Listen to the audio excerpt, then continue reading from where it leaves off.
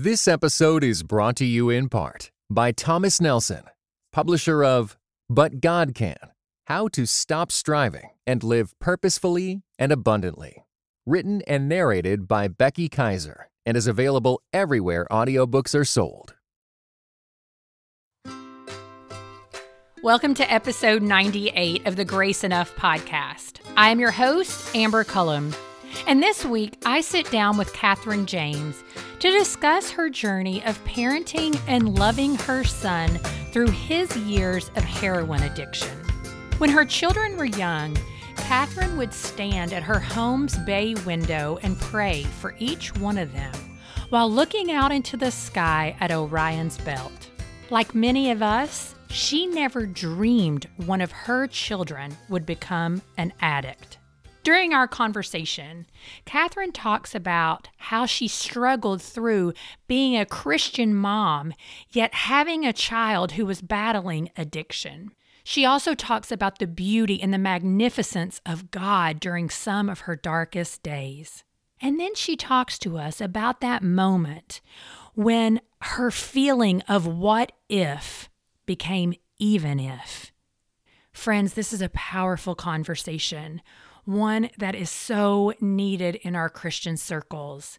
And so maybe a woman or a man pops into your head when you hear the word addiction.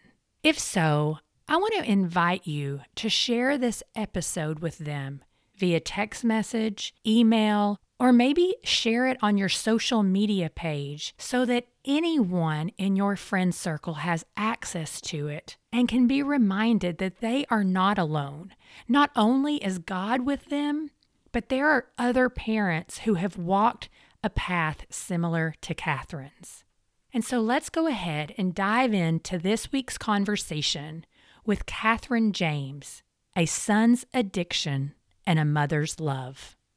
Good afternoon, Kathryn. Welcome to the Grace Enough podcast. Thank you for being here today. Hi, thanks for having me.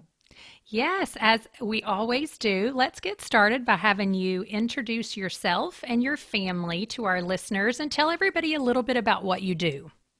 Okay, yes. Well, my husband and I work for Cru.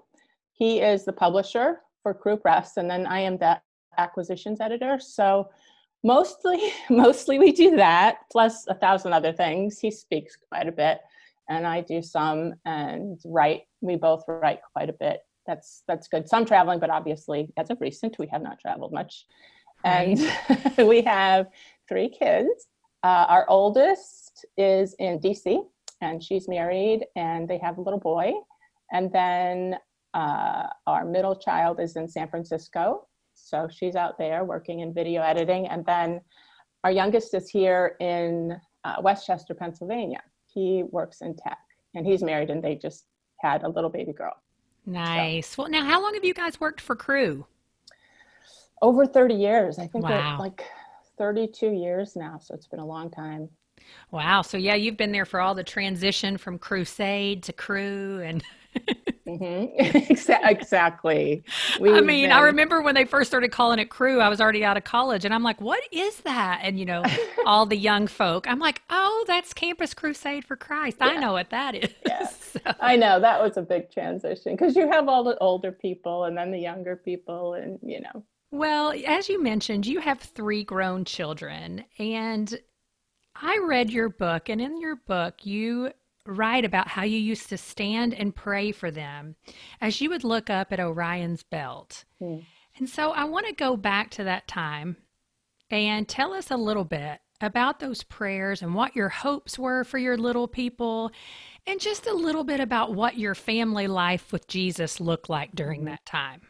Well, as with so many Christians, we started praying for our kids, the day they were born. So just kind of developed a habit of praying for them. And my prayers were mostly that they'd walk with God. I just wanted them to, just have really vibrant, faithful lives that made a difference in eternity, for eternity. So that's always been my prayer for each of them. And of course, as they get older, those prayers get more complicated because it's not a straight shot from, That's right. infancy to adulthood to, being the next, amazing Christian who saves the world. So that's right. Life is not as easy as you think it is, obviously. So those changed over time when they went through middle school and, grade school, and you could kind of see what each kid struggled with. Our son struggled with some very specific things like anxiety and depression in different ways. And then, of course, middle school gets more intense. And where is it? I think it's in Bulgaria where they say, little children, little problems, big children, big problems. Yes. You've probably heard that. Yes, it's so true. And I still have young children, but I mean, I can see the difference now than 5 years ago. Yeah, it's just plain true, unfortunately. I remember hearing that the first time thinking, and I didn't consciously think it because that would have been very prideful. But in my heart, I thought, well, we've been raising our kids right. Yes. With Jesus. And everything's going to be okay. Yeah, I'm sure they'll have issues, but it won't be that big because, they're growing up in this great home with a loving father and mother, right?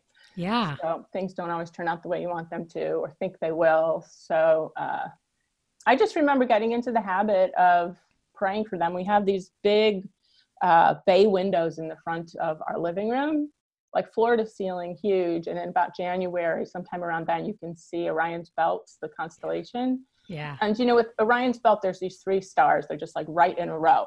And that just kind of helped me focus. So I remember standing there and just praying for them, in the cold winter. And it was just kind of like my visual cue. Well, and like you said, they grow up, right? And you start seeing, wow, this one struggles with this. And then you start praying about that. And that kind of adapts over time. And you start seeing the influence of other people in their lives. And I mean, I have to say, that's a big fear of mine that I'm constantly just having to surrender to the Lord. And so for you, you eventually found out that your youngest son was heavily involved in drugs. Talk to us a little bit about that discovery, like what happened, what were those early months like, both internally and externally? Sure. It's a great question. And it's a hard question to answer, honestly. Quite a few people ask me this question about, I'm always a little bit stumped. I think mostly I'm stumped because I think back and I think, how could we not have missed it? I'm not sure what age he was, but honestly, it was just a very, very slow progression as far as us finding out about it, and also for him, I'm sure. So it started out, pot. I'm sure there was drinking involved, but he's never been much of a drinker. So that was never a huge issue, which I'm very grateful for. It was always the drugs and things like that. So our daughter found out he was smoking pot with a couple of his friends. And he was supposed to be in youth group. So she drove over, picked him up, dropped him off at youth group, and then told me what was going on. And actually our other daughter, both of our daughters were involved in letting us know. And so at that point I flipped because this was our son. He would never do this. So I mean, I think it's a very normal reaction. I don't think that anybody listening says, oh, well, I wouldn't have flipped out or thought, wait a minute, God, what? I've been praying for this kid. Exactly. And the thing too with him, he was always a great kid at home. There wasn't any sense of rebellion or anger. He got along well. He and his dad were probably best friends. So it was very much like, what the heck is going on? So, and the other thing too is that I just kind of intuitively knew because, he was my son, that he wasn't like most kids. It wasn't going to be like, oh, I smoked pot. I just kind of was a stupid thing I did when I was little or younger. But that it could very easily become an addiction for him. And I just knew that enough about him. So, yeah. So that was the first obvious thing that happened. And of course, as a parent, you just always want to think the best of your own kids. So it was like in my mind, surely this is just a one-off thing, but then I was being more careful. So I did like search his room and I found something. And at that point, this was later on, it's like, oh, this is definitely an issue. So then, things progressed. He, as far as we knew, he had stopped. We're trying to keep, tabs on things. He was hanging out with a different group of kids at that point. So at that point, it's hard to explain, but we ended up with a lot of kids sort of hanging out at our house, partly mostly because we wanted to keep tabs on things. We wanted to know what was going on. And, so we got to know these kids. and they were wonderful. And some of them really started walking with God, coming to a Bible study that my husband was having. Yeah. And a couple of those kids went over to our son and said, hey, you need to tell your parents what you're doing. And then that's when our son came and sat down with both of us and told us he was doing heroin, which blew my mind. That's the So drug. at this point, though, you had these kids coming and you thought, oh, my son's still just smoking pot and that's it? Or did you know at this point that there were some harder things happening? We did know there were some harder things happening. And that was part of why these discussions were happening constantly with him, with his friends. We had tested them from time to time. So no, at that point we weren't ignorant, but at the same point, heroin was just... It's a whole new level. Yeah, that is a whole new level. Heroin ruins lives. So that was a big blow. So one of his friends comes and tells you this, and then what? I mean, I know he didn't just stop. Right. So actually they told him to tell us. Oh. So he sat down and told us, which was big, you know. It is. And he cried a little bit. So we knew he didn't want to. And at the same point, I'm like, this is an addiction, you know. That's where we're at right now. And so at that point, my first inclination was rehab, you know, because at that point I thought, well, rehab solves everything. That's where you're going right now today. And thankfully, my husband was a little more thoughtful about it and prayerful about it at that point. And knowing our son, and he was right, that I don't think rehab, I think he would have ran. He wouldn't have stayed even one night probably at that point, just because of some of the other issues he has that were actually, you know, played a part in him using heroin to begin with. So at that point, what we did is we started testing. And he would allow you to do that? Or was that something where you just said, hey, if you want to stay at home, you need to undergo a test every week? Yeah. Or we didn't say every week. It was random, you know? Yeah. And so he was fine with getting tested. And at that point we had at least one other kid staying with us. And so he was getting tested as well, which helped, just knowing, you know, we can always test him. Yeah, and see what's going on. Well, and I mean, that's the thing. Eventually, again, I mean, he did start using pretty heavily again. And I know that you experienced a lot of guilt as a parent, as we've already kind of talked about. And I think Christian parents in general know that. We think that we've been taught that verse, you know, if you teach your kids in the way they should go, they will not depart from it. And we misuse that verse a whole lot as descriptive. Or maybe I should say as prescriptive. I can't remember which one it is, but in my mind, I know exactly. It's not a promise. That's what I do know. Right, exactly. That's right. It's not a promise because we have free will. And so, you know, when you think about that, what was some of the things that you experienced? Just, you know, some of the guilt or the shame that I don't think Christians mean to put. We put it on ourselves. But we also put it on others. Yeah, we do. That's unfortunate, but we do. Yeah, the shame and guilt. Wow. You know, for me at least, I feel like our whole journey with our son has been almost like a petri dish of the Christian life. Yeah. So we all have shame and guilt, whether it's over parenting or anything else. And it's constantly something we have to deal with. So, you know, daily, even now, I have to talk to God about it, believe what's true, trust him, not look back, but look ahead. Like Paul says, press on for the goal, which is in Christ Jesus, which is really perfection is what we want. So we look back and, you know, how do we mess up? So that's been really helpful for me to think in terms of, okay, is this a Christian life? This is what it means to walk with God, and almost in a good way. Well, in a good way, because God was in control. He showed these things to me in very obvious, clear ways that don't look back and look at all your mistakes. You are where you are now. You know, I'm in control even now, even though you've screwed up so much, I'm in control. So that's always been one of my issues, is just regret. So regret. And thankfully my husband that's not his issue. He has others, but he tends to just look forward, like why would that do any good? And he's right. It doesn't really do any good to do that. So thinking in terms of it as, you know, it's part of the Christian life, walking with God. And then also that, you know, looking back doesn't doesn't do anything good. Yeah. So, Well, and that's the thing too. I think to think about how much we desire control. And hmm as Christians, I think anybody feels this way, I believe, maybe some more than others. But as believers, I think sometimes we just have this feeling that we can control things by our hmm prayers. We can control things by the morals we teach. hmm But at the end of the day, we don't control anything. no, no. And I think it is, again, back to the Petri dish. It's kind of like the unique thing about drugs is it's unpredictable.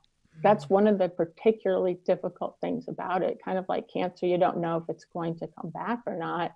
And while every year that you're away from it is encouragement that it won't, but drugs are the same kind of thing. So there's just this like, I have to trust you. And so Yeah. what I'm trusting in isn't the way that things are going to turn out. What I'm trusting in is that you are who you say you are, that you have not lied to me. That's really kind of where my trust ended up ending. With that, I know there's somebody who's probably listening or knows someone who is Mm-hmm.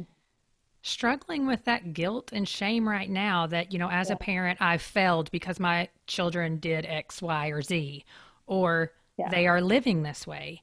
Yeah. What encouragement would you want to share with them? First of all, if you have other children who aren't in that same place as that one kid, you're the same parent of that other child, and things didn't turn out that way. There are so many complications in this world. Mm-hmm.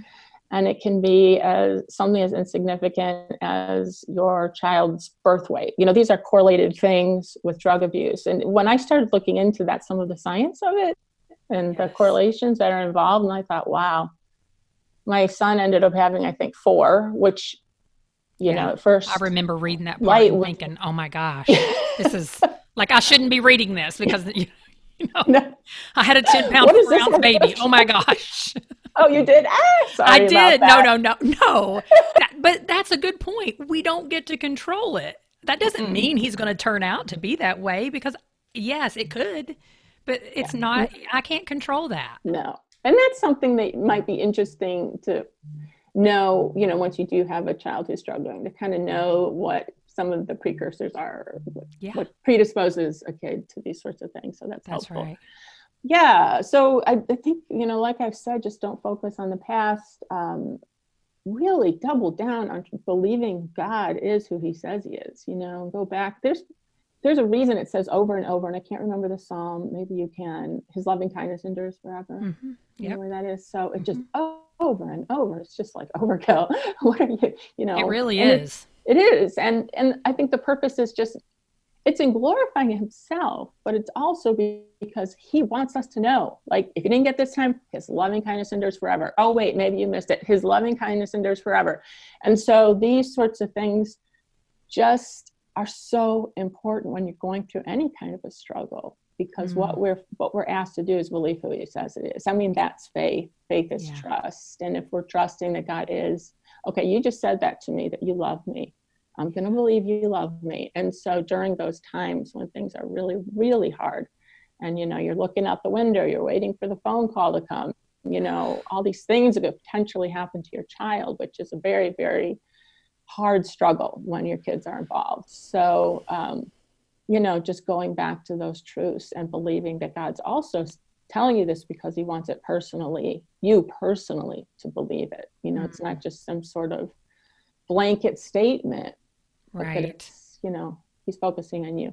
Well, and that's the thing about, knowing the character of God. And I think, too, it says it over and over again because David and other psalmists who were writing it, they had to speak it over themselves because sometimes in that moment, they weren't believing it either. Yes. And so it's like your love, your loving kindness, whichever your translation says, endures forever. I may not feel like it right now, but forever. Right.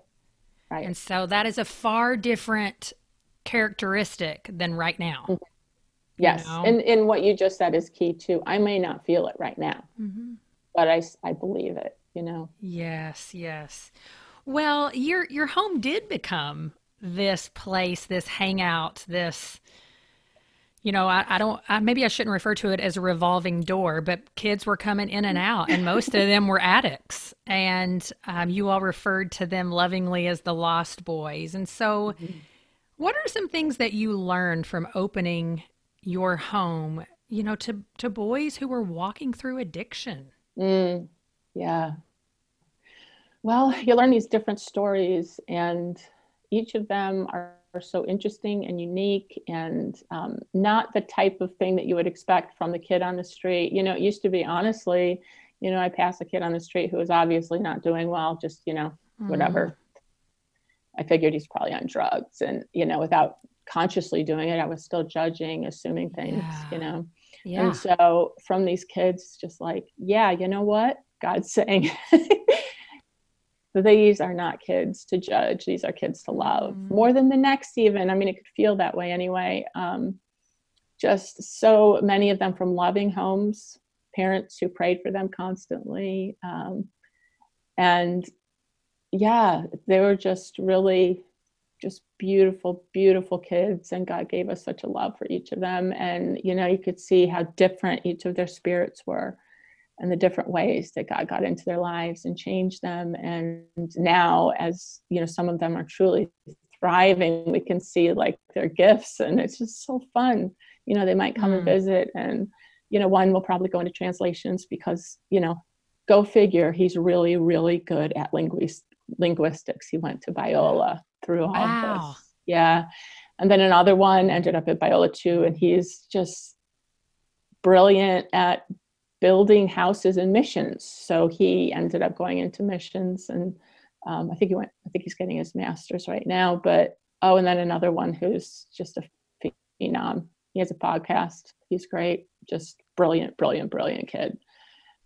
You see these things, and some of them are, around town doing great, working, and, right. But just such an honor to be able to be in their lives and somehow, some way make a difference. My husband is very involved with them, each of them. He would spend time with each of them individually at different points through the Bible study, have these conversations that would go on all night. I didn't have what it would take to do that. I would make brownies at the most because I'm not a cook. So that's what the box is for. I know, right? I know. Thank you. Oh, yeah. No shame. They taste just as good. I know.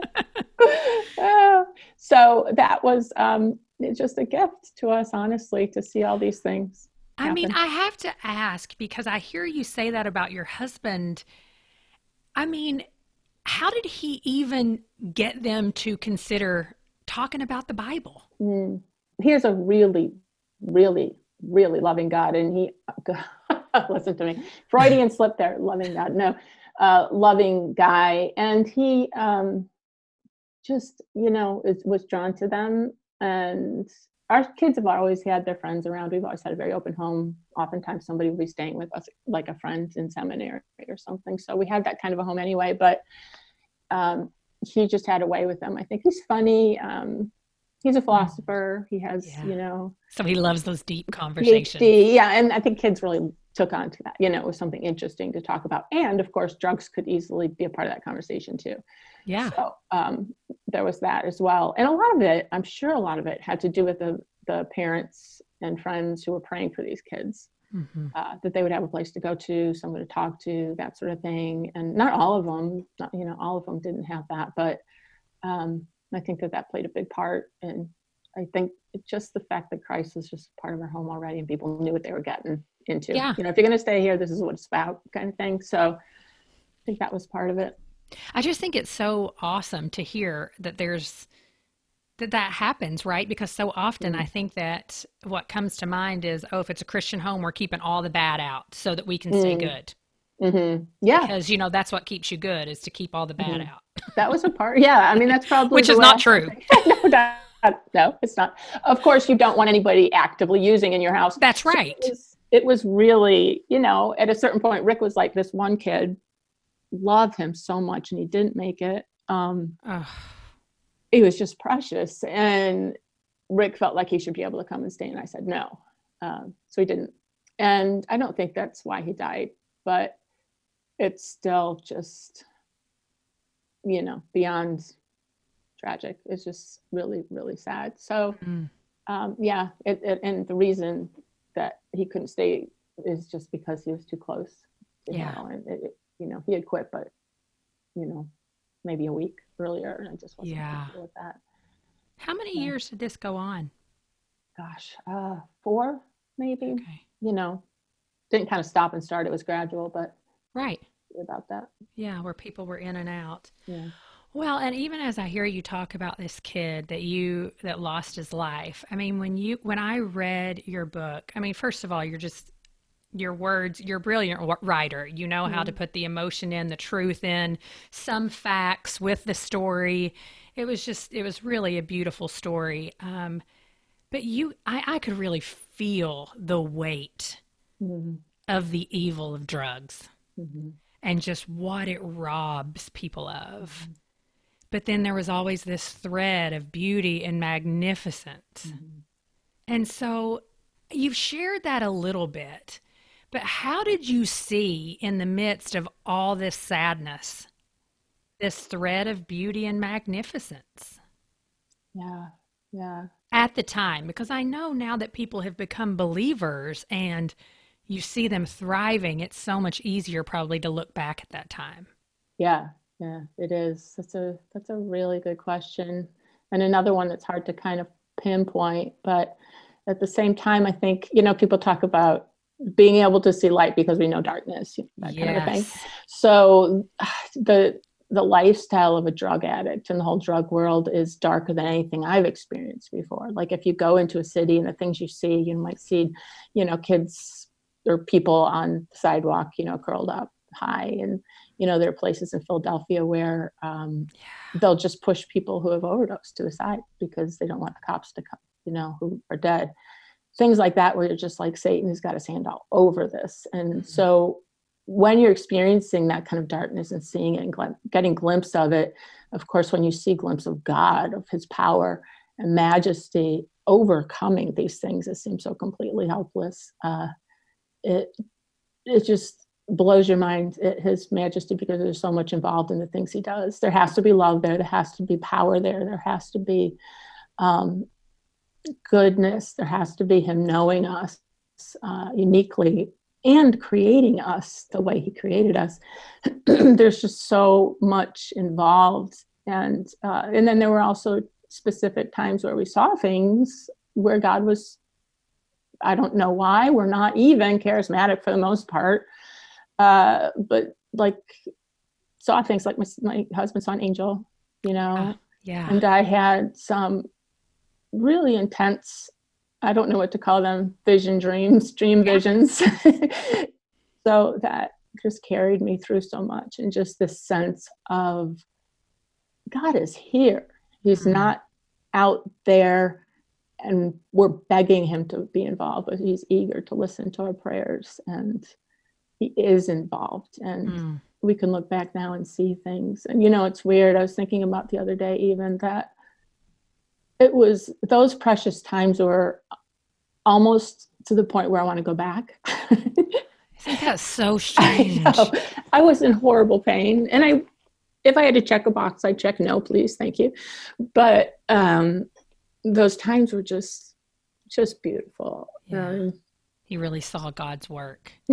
Well, and your son survived. Yeah. See, he did. He did. He really and that's did. Not everybody's story. And there was a lot of times you weren't sure if it was going to be your story. Yeah. We were sure at a certain point. I was sure it wasn't going to be our story of him living. So, and I've never felt so compassion for parents who do lose a child as I did after experiencing this. I mean, you always feel compassion for anybody who has to go through that, but there is a different, when you've come really close or have lost a child, the amount of empathy and compassion you have is different. It's a different dose. It's a different level than someone who hasn't walked through or walked that path. Well, let's close with the moment when, what if became even if. Even if my sweet boy overdoses on heroin, everything will be okay. What was that experience like? Yeah. Well, it was during such a heart-wrenching, intense time that I came to that realization that I kind of remember every specific thing. You know how sometimes your visual, if you're going through trauma or whatever, your visual and things that are going on around you kind of like freeze, like you see it. Car crash, you freeze at this certain place and you see what's happening. So this happened in the midst of this realization I had happened in the midst of his, he had 2 overdoses. This was the most serious of one because he went into septic shock and was in a coma. And it was when were trying to revive him. And then the ambulance had just gotten to the emergency room and they were, pushing him down the hall. And then so my husband and I went to the elevators to take them up to the ICU once they were able to get him in there and stable him enough to make it in there. And then a bunch of his friends were there by then, friends who were walking with God, and we were all praying. And we were in the elevator and I looked up and all I could think up until then was, what if he dies? What if he dies? What if he does? How am I going to handle this? How am I going to get through this? And looking up at the numbers and they're changing and little dings going on. And it just kind of like a ding in my head. It's like, even if just came to my mind, even if the worst happens, that's the only thing that's going to cover all the bases is even if, because anything could happen. There isn't anything that's predictable in any part of this world. And so the only piece we have is to say, even if this does happen, I'm going to be okay. And that's through Christ. And that was the only way I knew I was going to be okay, is that even if my son dies, I will still go to heaven. God is in control. He knew what he was doing. And that's a hard pill to swallow. But once you swallow it, it has a healing effect. So I went back to that a lot, Wow. So by the time I got up to ICU and saw him, I had that. And before that, I didn't have that. So. Wow. Well, yeah. And I mean, what does life look for you all now? You said you have, how many grandkids do you have? Or was your 2. Okay. Yes. And so your son just had his first one? Mm-hmm. Oh my goodness. That's awesome. And so if you all are still serving with Cru and you only have one child near home. We have no children in our home. No, one child near home. I'm sorry. Near home. In the area. Yeah. Yeah. We Goodness. do. That's crazy. So do you get to travel to see the other ones much? Just the one in DC. So that's been nice. Our daughter, the one that is in California, doesn't have kids and she's not married yet. So, or, she might not get married. I don't know. So we see the other 2 a lot more. But yeah. That is so awesome. Well, if people tell everybody, of course, that the name of your book is A Prayer for Orion, is there a place if someone wanted to connect with you that they can? Definitely. You can go to my website. It's katherinejameshome.com. So it's KATHERINE jameshome.com. Awesome. And I'm fine. I get emails every once in a while from somebody who just needs prayer, and that's absolutely fine. And that's Katie, KATIE.James@cru.org. Okay. Awesome. Well, thanks so much, Catherine, for sharing your story with us. I really appreciate it. Catherine's memoir, A Prayer for Orion, is one of my favorite reads of 2020. You can find it linked under the show notes tab at graceenoughpodcast.com. And while you're there, I have 3 free Christmas wall art downloads for you through December 31st, 2020. Thank you for listening to the Grace Enough Podcast. Tune in next time. This episode was brought to you in part by the Lord of Spirits podcast. Many Christians yearn to break free of the influence of secular materialism and to understand the union of the seen and unseen worlds as made by God. What is the spiritual world like? Tune in wherever you get your podcasts.